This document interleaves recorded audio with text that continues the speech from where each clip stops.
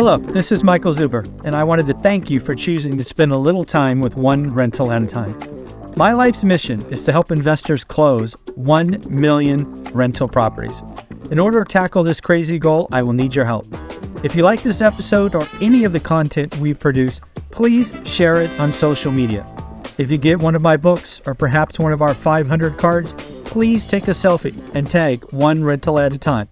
Now on with the show. Well, it is July 4th, so let me wish you a happy July 4th. I hope you enjoy some fun, take some pictures, make some memories with family, have a good old barbecue or whatever your thing is to do on July 4th. Happy July 4th. Folks, a couple of things we got to talk about. We got to talk about why June 30th is an important thing in the housing market, why that date is important. We could also talk about the top 5 channels that folks are watching, my subscribers are watching. And of course, we will talk about the UK, Tom Lee, and much, much more. First though, surprise, surprise, surprise. I have an announcement. We are going to try to do a live stream right here on this channel at 8 a.m. I've invited Dion, Mike, and Matt. I'm not sure everyone can make it. Dion has confirmed. So we are going to do a live stream at 8 a.m. in about 29 minutes. If you want to join, you can ask questions, interact with us, just have a good old time. We will try to make the technology work.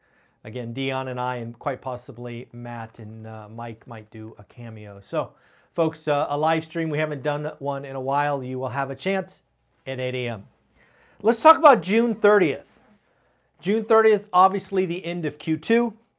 But in the housing market, June 30th is a transition. You can go back 20, 30 years and realize that the housing market has seasons, right? We have just left the seasonal strong season, AKA the spring selling season. The second half of the year, generally speaking, is much slower. So Altos Research, again, shout out Mike Simonson and the team at Altos Research, reminds us that typically post June 30th, purchases slow down. They decelerate. Price declines, if they were to occur, generally speaking, are in the second half. Inventory will crest. Inventory will build. I actually think something I'm watching this time, days on market. If we can keep rates up, and by up, I mean over 7, you are going to see transactions slow. I think you're also going to see inventory slow. But days on market, it's going to go from a teenager, I think it's 14 or 15 days today. It could go over 30 and quite possibly 40 days. Inventory will crest. As of last report, inventory is 466,000 active listings. That is down 2% from last year. 2% from last year. So we could be under last year's active listings for the remainder of the year. Things to watch.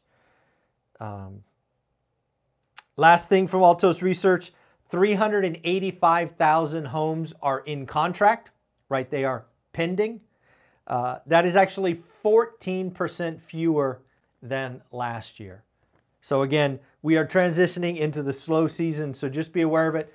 Again, these national numbers, whether I talk about them or the great work at Altos Research or Logan from Housing Wire or Lance, realize that you should be worried about your buy box.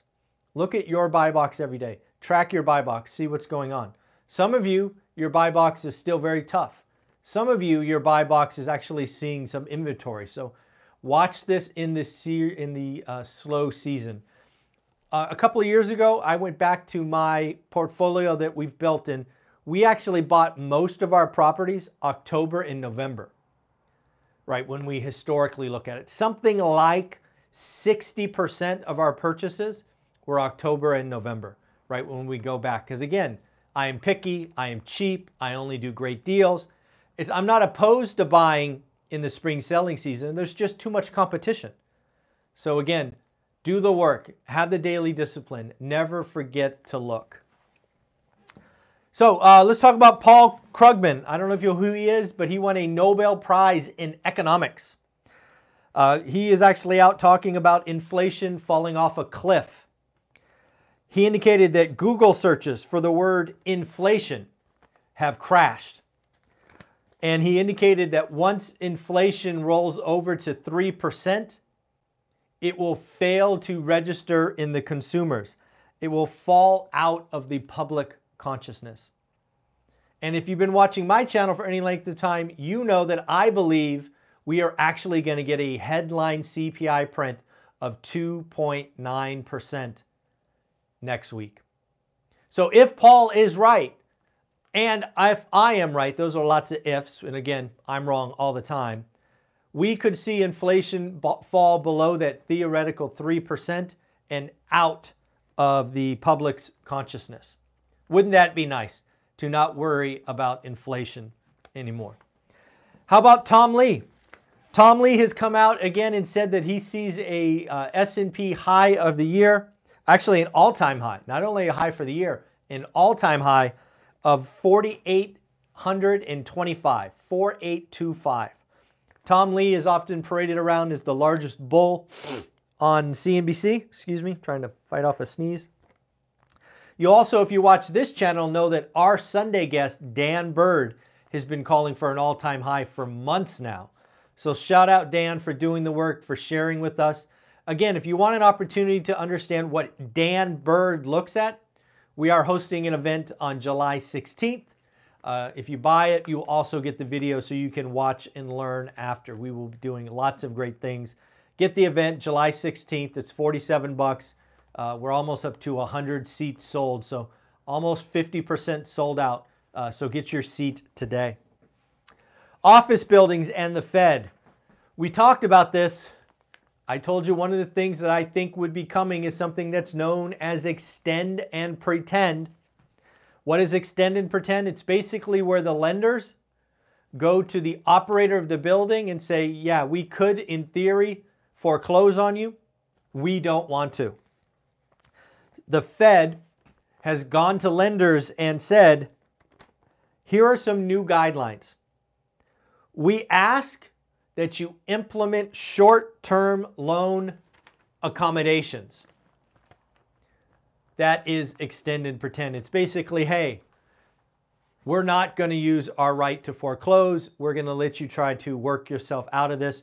Hopefully office occupancies or conversions or whatever allows this asset to become wealthy. So again, remember that lenders don't have to foreclose. They can take it back, but they don't have to. And now the Fed is stepping into the commercial real estate market specifically for office with brand new guidelines that say, hey, we suggest short-term loan accommodations. Folks, if you want to get ahead of all this commercial stuff, I suggest you follow Real Deal. Real Deal is somebody I follow on Instagram. They put out a lot of great information about commercial real estate. A lot of you asked for what I read. If you're looking at commercial real estate, I haven't found a better source than Real Deal. Give them a follow, check it out. It's something I read almost every day. All right, now we're going to talk about inflation. Again, I think inflation is going to roll over hard, certainly in a couple, I guess about a week or so. But now we have car prices. Even new car prices are rolling over. We've been hearing about used car prices roll over. Now new cars are rolling over. Why is this important? When you look at core inflation, X food, X energy, core, it has proven to be remarkably sticky. Why is that a problem? That is something the Fed is focused on. But what are the two largest contributors to core inflation? Without question, number one is shelter. Owner's equivalent rent, everything about shelter. I have already told you for months now that mathematically speaking, shelter will roll over in the summer. It will roll over, my best guess is August. Now we have car prices also coming in. We are going to see core inflation start to drop significantly. My guess is in August. Headline is already clearly rolling over. But these are things to watch. And now, with car prices going down, it is just more evidence. Britain or the UK. We talked about them a couple of times. Again, I think they have a mortgage disaster that is brewing that could lead to a real estate crash of epic proportions. One of the other things that unfortunately is going on in Britain today is they are the only major economy where inflation is rising. Yes, folks, Britain, they still have rising inflation. In fact, headline inflation is 8.7%. Core is 7.1. 8.7 and 7.1.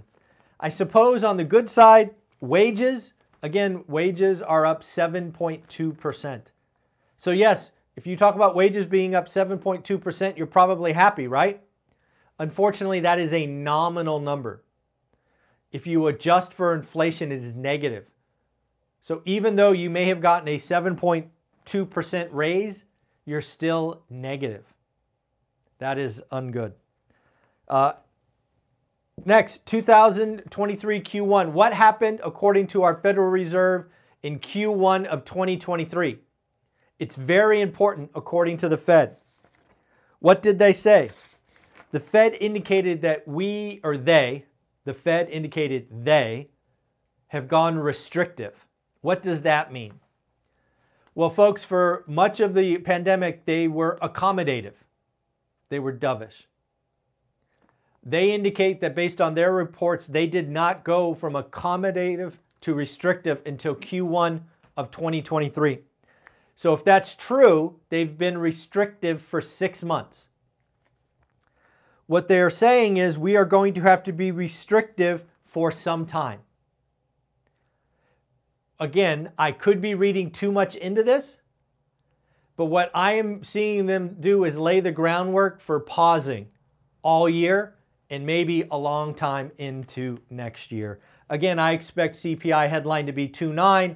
I expect the next Fed meeting to be a big nothing burger. But again, 87% of the market think I'm wrong. 87% of the market thinks the Fed will raise a quarter point.